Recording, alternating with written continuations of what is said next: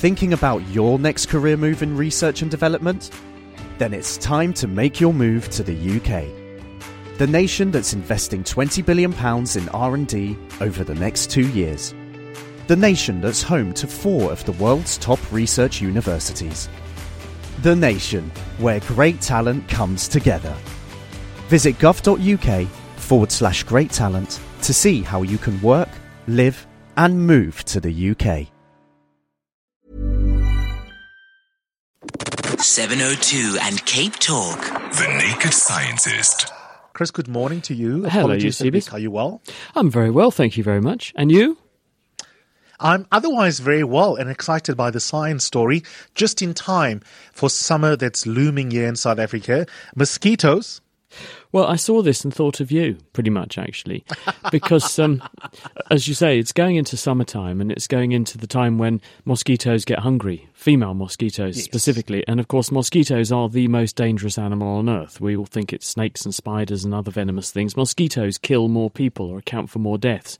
And the reason is because they are the vector that spreads infectious diseases like malaria. There are hundreds of millions of cases of malaria every year.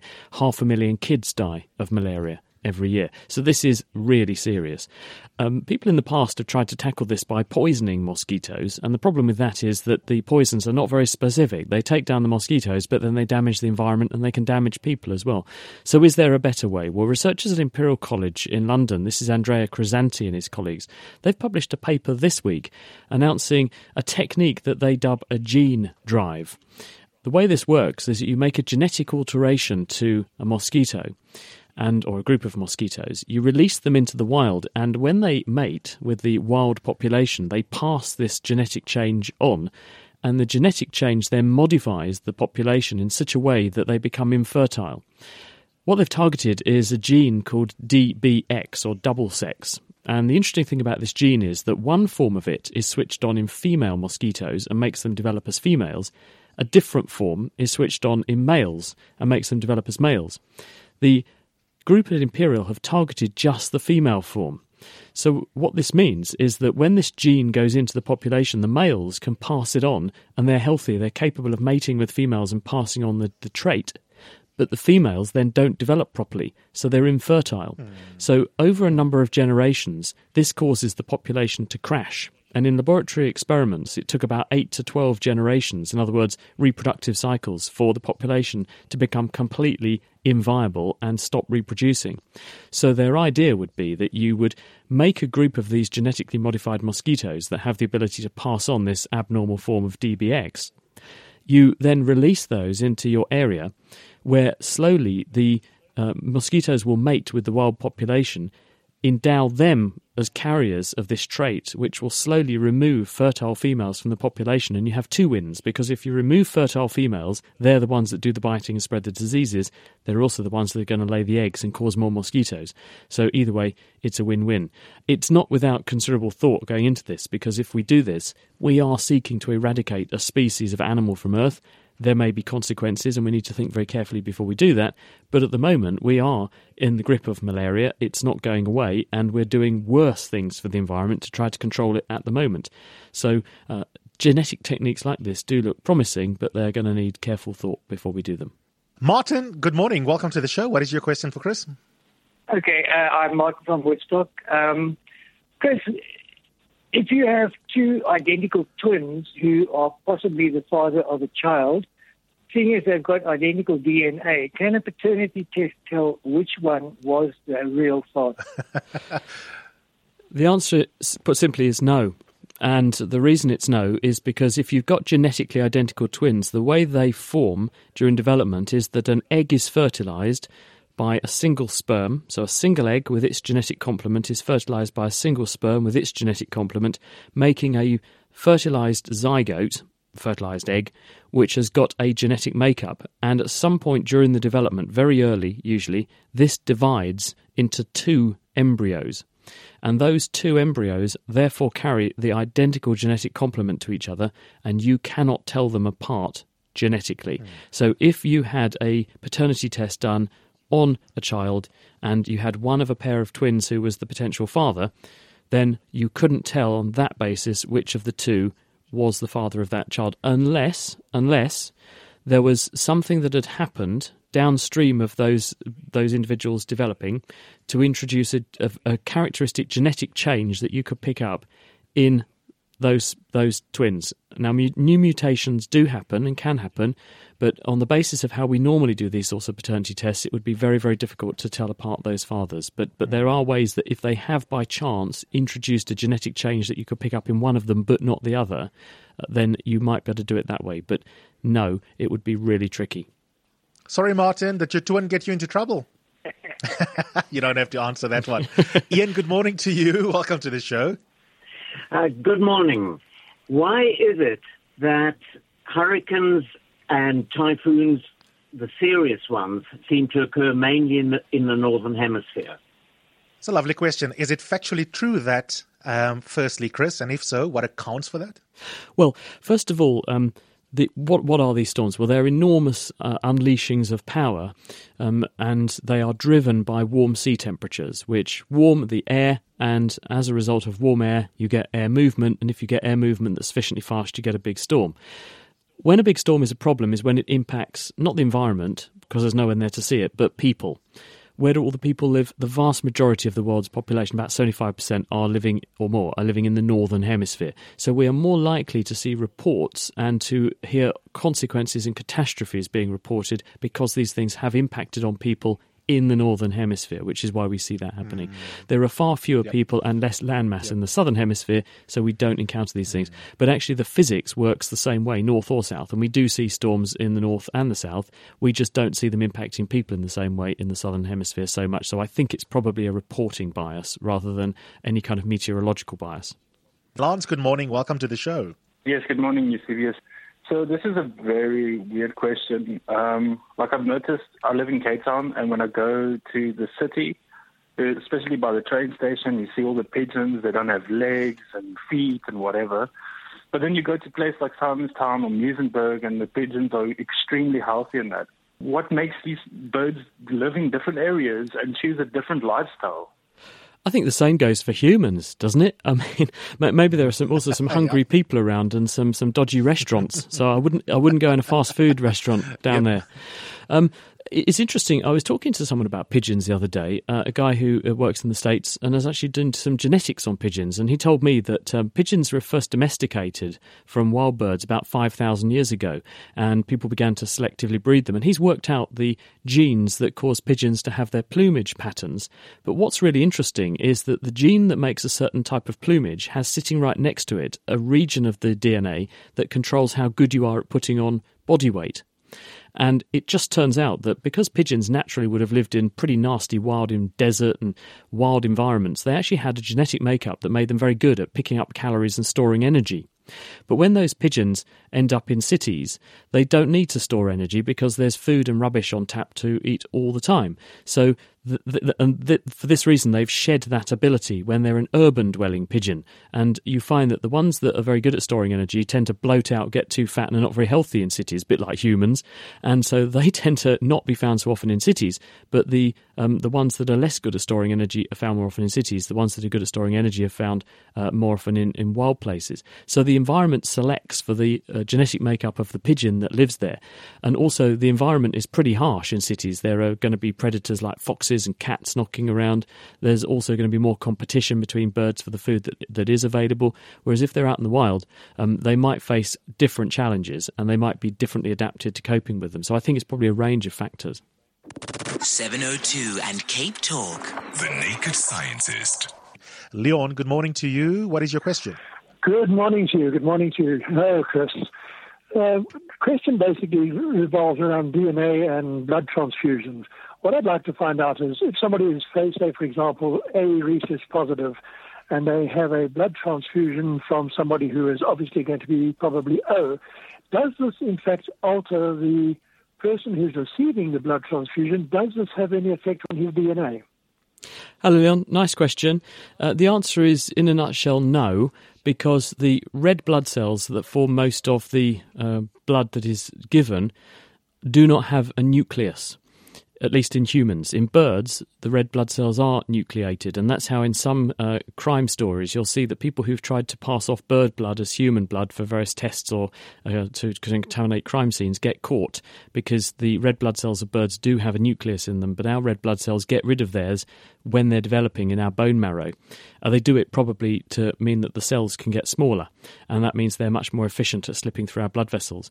And because they get rid of their nucleus, they've got rid of their DNA, and so as a result, the red blood cells don't have DNA in them.